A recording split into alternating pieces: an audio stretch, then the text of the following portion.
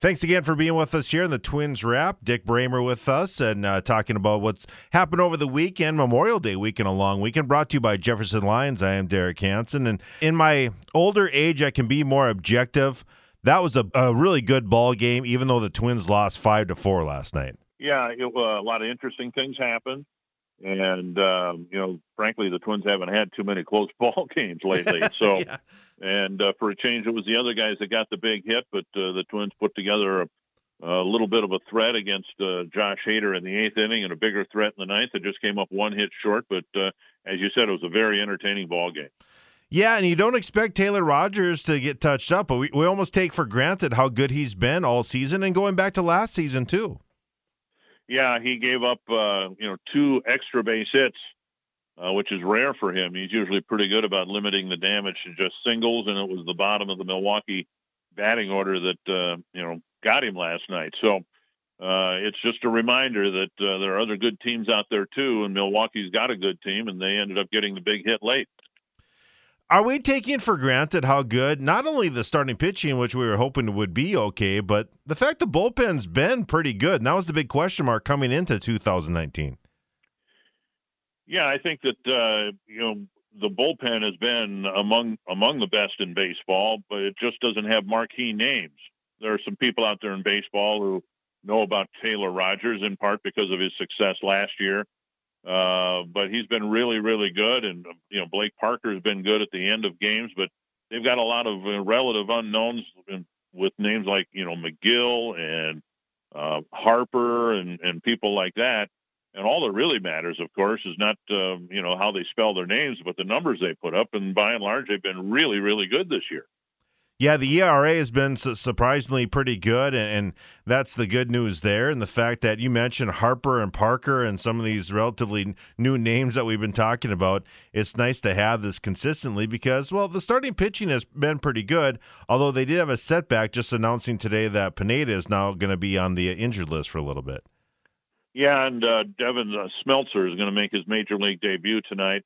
And it'll be interesting because he's very quickly risen through the minor league system for the Twins, and it's basically the pitching equivalent of Luis Arraez, who's come up and looks like he belongs here, starting the year in Double-A, just a few games at Triple-A, and boom, he made it to the big leagues. Well, Smeltzer has kind of followed the same path, and if he looks as composed on the mound as Arraez has in the batter's box, then he's going to be one to watch.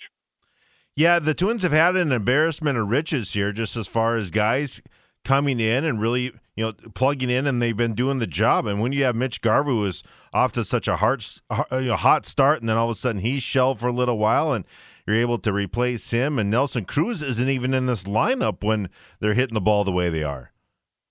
Yeah, I think there was some concern both internally and externally as to how the Twins would do without both Garver and Cruz in the lineup, and they both left the lineup at about the same time. So they went out on a West Coast road trip and pounded the ball, the likes of which, no team has ever done it in Twins history. So having said all that, it'll be nice having those guys back. And the sense I get is it won't be much longer before both guys are back in the Twins lineup. Yeah, let's not bury the lead any longer. I mean, you've been calling Twins baseball for a long time. And have you ever seen anything like this? I mean, the thing I can think of when, Chili Davis and Ken Herbeck and Puck and those guys were really getting going, Brian Harper in 91, it was really fun to watch this team offensively. But consistently 1 through 9, I've never seen anything like this. And like you said, they are kind of history in the making right now. Well, and not just Twins history, baseball history. And that's what's made it, remarkable when they clearly have gotten the attention of the baseball world around the country. And so more and more people are, comparing them to some of the great offensive teams of all time.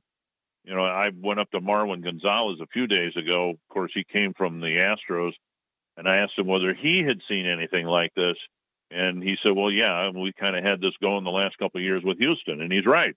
The Astros got to the World Series, won it, and they've been really good for the last few years because they saw, or they had happen to them, what hopefully is happening to this Twins organization now, where the lineup is just really clicking on all cylinders with a lot of players who very quickly have become, marquee names in the game of baseball, and I can see that happening fairly quickly with this Twins team. You've got some really good players who are still fairly young.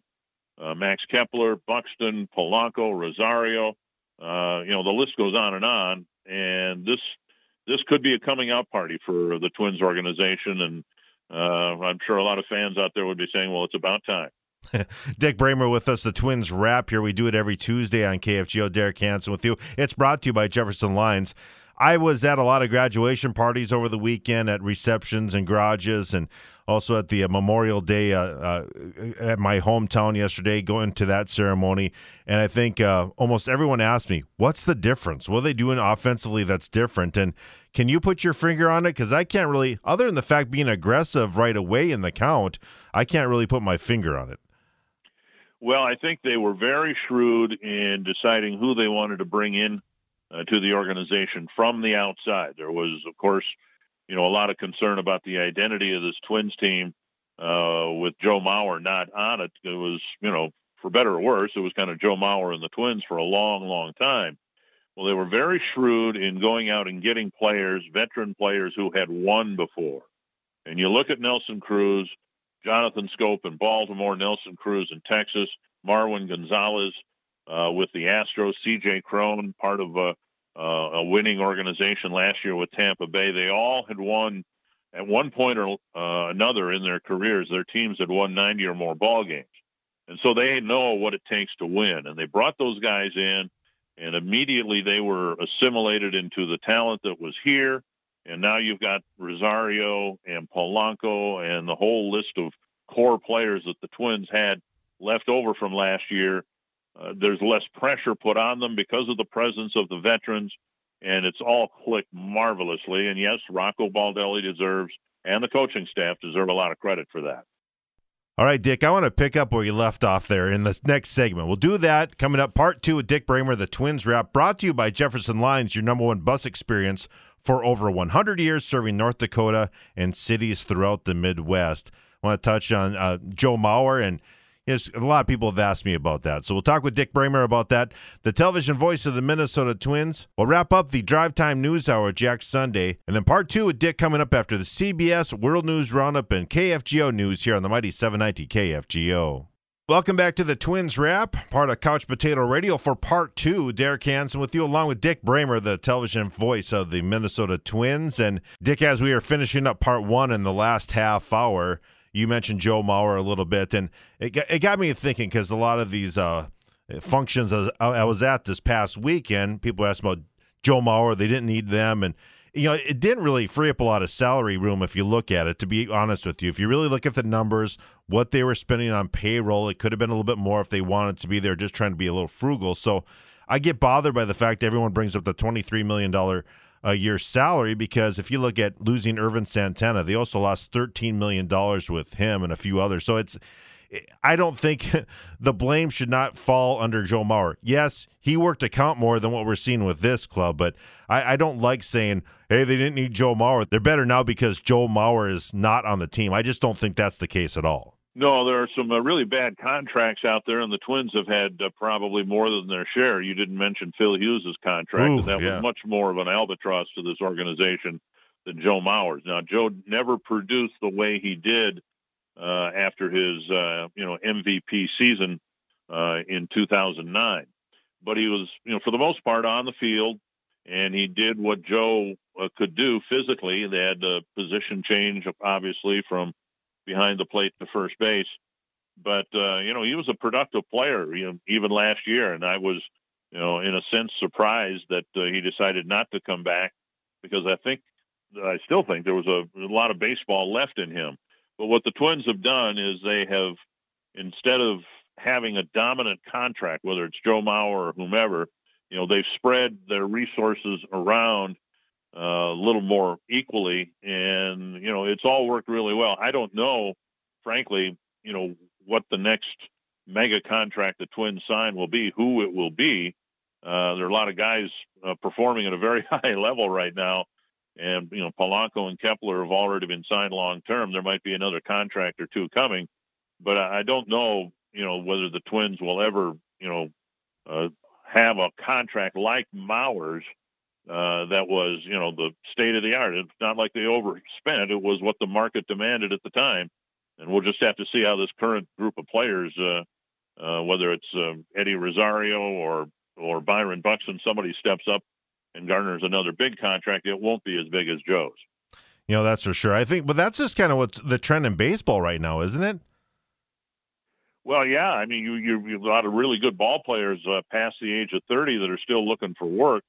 Not the very high-end guys other than, Keuchel and Kimbrel, I guess. But, the money to be made now in baseball is before your 30th birthday, not afterwards. And I think that's kind of the template that all the teams have started to follow, and I think everybody else will follow that now.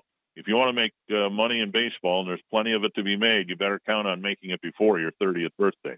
Yeah, I guess if your name's Trout or Harper, maybe, right? But, I mean, outside, that's going to be it, and then the drop-off's going to be significant. Am I wrong on that? Or no, I don't think so, but we'll have to wait and see how this plays out here. I mean, when you've got, MVP candidates on your team, and the Twins have multiple MVP candidates on their team, you're looking at certainly Polanco, Rosario. I mean, they've it'll be interesting to see how many Twins make it to the All-Star game in Cleveland. We might be talking, about 5 or 6 players going to the All-Star game representing the Twins. Well, eventually those guys will all have to get paid, and the sentimentalist in all of us would like them to be paid by the Twins. Since we're talking money, Dick Bramer with us for our Twins Wrap, sponsored by Jefferson Lines. Derek Hansen with you here on KFGO. Since we are talking about money, there was people would ask me, boy, why did they re-sign Polanco and Kepler for that type of money? And I tell you, we've talked a lot about Polanco, but Kepler is kind of an underrated guy here, too, leading off and the power he's shown. Those two guys, it's really making Thad Levine and Derek Felvey look pretty smart signing these guys now. And it validates the analytics department behind both Thad and Derek, because they crunched the numbers, not the obvious numbers, not the batting average, but they looked at hard hit balls and cast their lot with both Max and Jorge, because they felt like they were cornerstone players. And, maybe in their situation now, some of the pressure's off and they're just going out and playing baseball. That's what you like to see happen when you secure someone to a long-term contract, that they just go out and play and let their talent take over. And I think we're seeing that both with Jorge and Max. We'll see if there, again, is another contract or two coming before the end of the season. Because Kepler, he was a guy who, he was one of the most talked about names in the farm system for a long time, but he does so many little things. I think, a lot of Twins fans might even take him for granted. Well, I think in addition to the numbers that you see offensively, Gold Glove awards are given to 3 outfielders, not necessarily a left fielder, a center fielder, and a right fielder. But I don't think there's a right fielder in the game right now who's playing any better than Max Kepler. He's done a great job coming in on balls, and of course he's gotten to know target field awfully well. He's a plus defender in right field, and he's a big reason why this team has been a good fielding club so far this year. It is a grind here coming up in the last week of May, and then the Twins head into June. And I guess, the defeatist type of Minnesota sports fan going, oh, can they hang on? Will they fall apart? I don't know if it's a Vikings mentality or whatever with a lot of us who share allegiances to both teams, but we are going to see how good this team is. There's 5 weekends in June, and they're on the road for 4 of them. Yeah, we've got a tough schedule on this next road trip. A tough game tonight with the Brewers and an off day. And then Tampa Bay for 4. They're really good. And then 3 games in Cleveland. And to be perfectly honest, there's a lot of pressure on the Indians to do well in that series. If the Twins simply win that series, that's going to set the Indians back big time. They've got to start winning series, particularly the ones against the Twins. So that'll be a big series. And then 3 games in Detroit. So it'll be a tough road trip as we get into the month of June. And then, here we are, Derek, 2 months into the season, and the longest losing streak for this team is 2 games, and that's only happened 3 times. It's just been unbelievable how well this team has played. There will be longer losing streaks. There will be bad weeks, maybe even a bad month, but this team's pretty good, and they're going to be fun to watch. Well, you can't complain about having a double-digit lead going into the last week of May. It's amazing, No, right?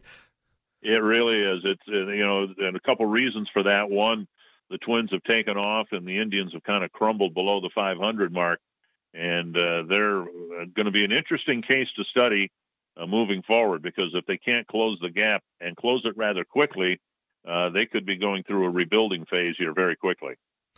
Well, looking forward to tonight's game. One thing about it, the Brewers, that's a good club. I mean, this is the border states here. They got a pretty good couple ball clubs, and hopefully we can keep the Brewer fans out of the stadium. It looks like a lot of folks from the Dairyland have made the trip over. Hey, the Twins will be glad to take their money and send them home with a 6-1 defeat tonight. That sounds good. Dick, enjoy the evening tonight, and be safe on the road trip. We'll talk to you soon. You got it. Dick Bramer with us, television voice of the Minnesota Twins, with us for our Twins Wrap, sponsored by Jefferson Lines, your number one bus experience for over 100 years, serving North Dakota and cities throughout the Midwest. Again, the Twins pregame show with the radio voice, Corey Provis and Chris Atterbury back in the studio. Dan Gladden live from Target Field will begin here in just a few minutes at 6:30. 7:10 is the first pitch. This is Couch Potato Radio. We'll wrap things up. Derek Hansen with you on the mighty 790 KFGO.